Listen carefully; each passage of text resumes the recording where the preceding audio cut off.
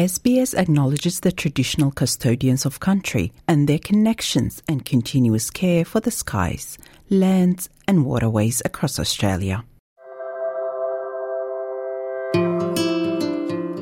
You're listening to Australia Explained, an SBS audio podcast helping you navigate life in Australia. Lunar New Year, also known as the Spring Festival, has become a significant part of Australian culture. The celebration is so popular that Sydney's version is considered the largest outside Asia. Personally, I celebrate it with my family and friends here in Canberra by preparing loads and loads of food, and we sit around the table and make hundreds of dumplings. I'm your host, Maram Ismail. Today, we will explore the history of the Lunar New Year and how it's celebrated in Australia and overseas. The Lunar New Year's Day varies annually, occurring at times in January and at other times in February. In many cultures, it is associated with a specific zodiac animal that corresponds to each year in a 12-year cycle. Dr. Pan Wang, a senior lecturer in Chinese and Asian studies at the University of New South Wales, explains that the Spring Festival lasts for 15 days until the Lantern Festival. Lunar New Year is the beginning of a lunar calendar year based on the cycles of the moon. It can be also called the Chinese New Year or Spring Festival. It's celebrated in China and other East Asian countries like Korea, Vietnam, Japan, and among Chinese diasporas in many other countries like Australia. And it has a history of up to 4,000 years, starting from the Xia or Shang dynasty. Dr. Kai Zhang works with the Modern Chinese Language Program at the School of Culture, History and Language at the Australian National University in Canberra. She says Lunar New Year celebrations in Australia are an excellent opportunity for people from all over the world to learn about Chinese, Southeastern and Eastern Asian cultures at large. It is a cultural event of long history and of very rich symbolic meaning embedded in it. It is very important for Chinese Australians and other Australians who's from Korea or other countries originally in southeastern and eastern part of Asia. People outside of the Chinese culture or the Eastern Asian culture, by celebrating Chinese New Year or Lunar New Year, can get to know more about Chinese culture, about Korean culture, about all these different groups of people originally from Eastern Asia and Southeastern part of Asia. Dr. Kai Zhang explains that the Lantern Festival occurs on the 15th day of the lunar calendar. It's called the Lanterns Festival because there is this tradition. Every family would make this little lantern for their children, and they would literally light up the lanterns outside their doors. And as far as we can go back to the history, as early as in Tang Dynasty, there would be this large-scale event on that day. Children would take their little lamb to go with their family to the market. Lunar New Year is celebrated in different ways across Australia. Dr. Wang shares some of the traditions. It's celebrated through food, eating fish, dumplings, gathering with families, and also with friends. Chinese communities also held activities and workshops, introducing knowledge about Chinese culture. Also line dancing, dragon dance. And color red is considered a very lucky color. It's also a tradition for Chinese to give a red envelope to children. Dr. Iris Tang is originally from mainland China, but has lived in Australia for over 20 years.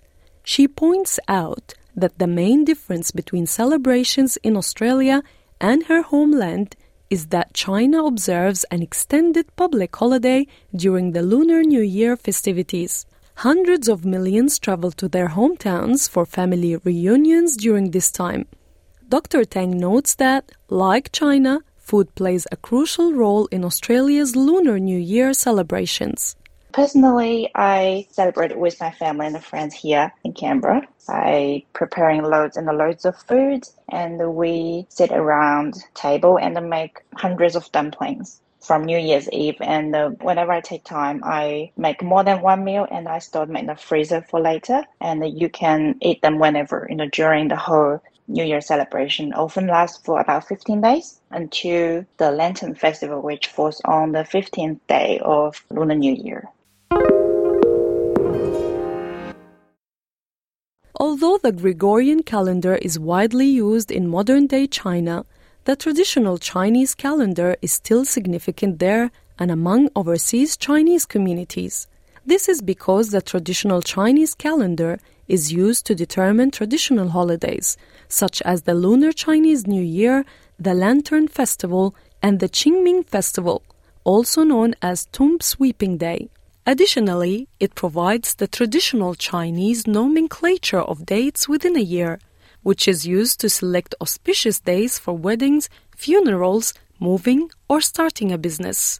Dr. Pan Wang explains the importance of traditional Chinese calendar in Chinese culture. The Chinese traditional calendar is lunar solar. It's formed on the movement of the moon and the sun. So it takes into account both the moon's orbit around the earth and the earth's orbit around the sun. So in this calendar, the start of the month is determined by the phase of the moon. So as in most lunar calendars, months are either 29 or 30 days long. And the start of the year is determined by the solar year.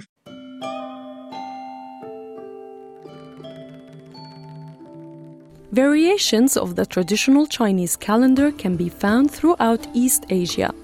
Lunar New Year's Day falls on different dates each year, sometimes in January and sometimes in February, according to Pan Wang.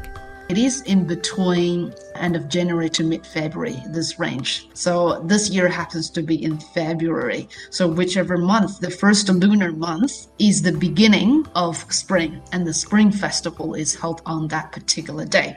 If you look at the difference between the lunar calendar and the Gregorian calendar, the Gregorian calendar is a solar calendar. It's a Christian calendar. So it's based on the position of the sun, basically, in relation to the stars. Dr. Craig Smith is a senior lecturer in translation studies at the Asia Institute at the University of Melbourne. He lived in Taiwan and South Korea for a few years and has great memories of Lunar New Year celebrations. Dr. Smith says in South Korea, the Lunar New Year is a time to pay respect to one's ancestors. On New Year's Day, everybody wakes up and sets out a meal for deceased ancestors and remember them and offer them drinks. And of course, today, new religions have mixed in with these and old religions as well. So Buddhist families will recite the sutras on Lunar New Year as well. He adds that many elements of Lunar New Year celebrations come from countries other than China. For example, this is the case with lion dancing, which is traditionally displayed during Lunar New Year parades. When academics look at this lion dance tradition, they actually look back to thousands of years ago. And we've long known that a lot of traditions, religions, music, arts came into China from what we would now call West or Central Asian countries, especially along the famous Silk Road. And it's very likely that this tradition has some of its roots outside of China. A lot of people have connected it to Persian traditions based on linguistic and historical analyses. The Chinese zodiac year begins and ends on Lunar New Year. There are 12 zodiac signs, each represented by a zodiac animal, and each sign is believed to have its unique attributes. The 12 zodiac animals are the rat, ox, tiger, rabbit, dragon, snake, horse, goat, monkey, rooster, dog, and pig. According to Dr. Wang, there is a legend surrounding the 12 Chinese zodiac signs. start from the Jade Emperor, really, who wanted to convene a meeting. And then there are 12 animals trying to compete, and they're trying to get there. And then whoever gets first will be listed first. Like the first one was the rat, and the second one was ox. And then other ranks are according to who actually reached the meeting. So it has to do with legend. Thank you for listening to this episode of Australia Explained, written and produced by Chiara Pisano, hosted by me, Maram Ismail. Australia Explained managing editor is Rosa Garmian. This was an SBS audio podcast. For more Australia Explained stories, visit sbs.com.au/Australia Explained.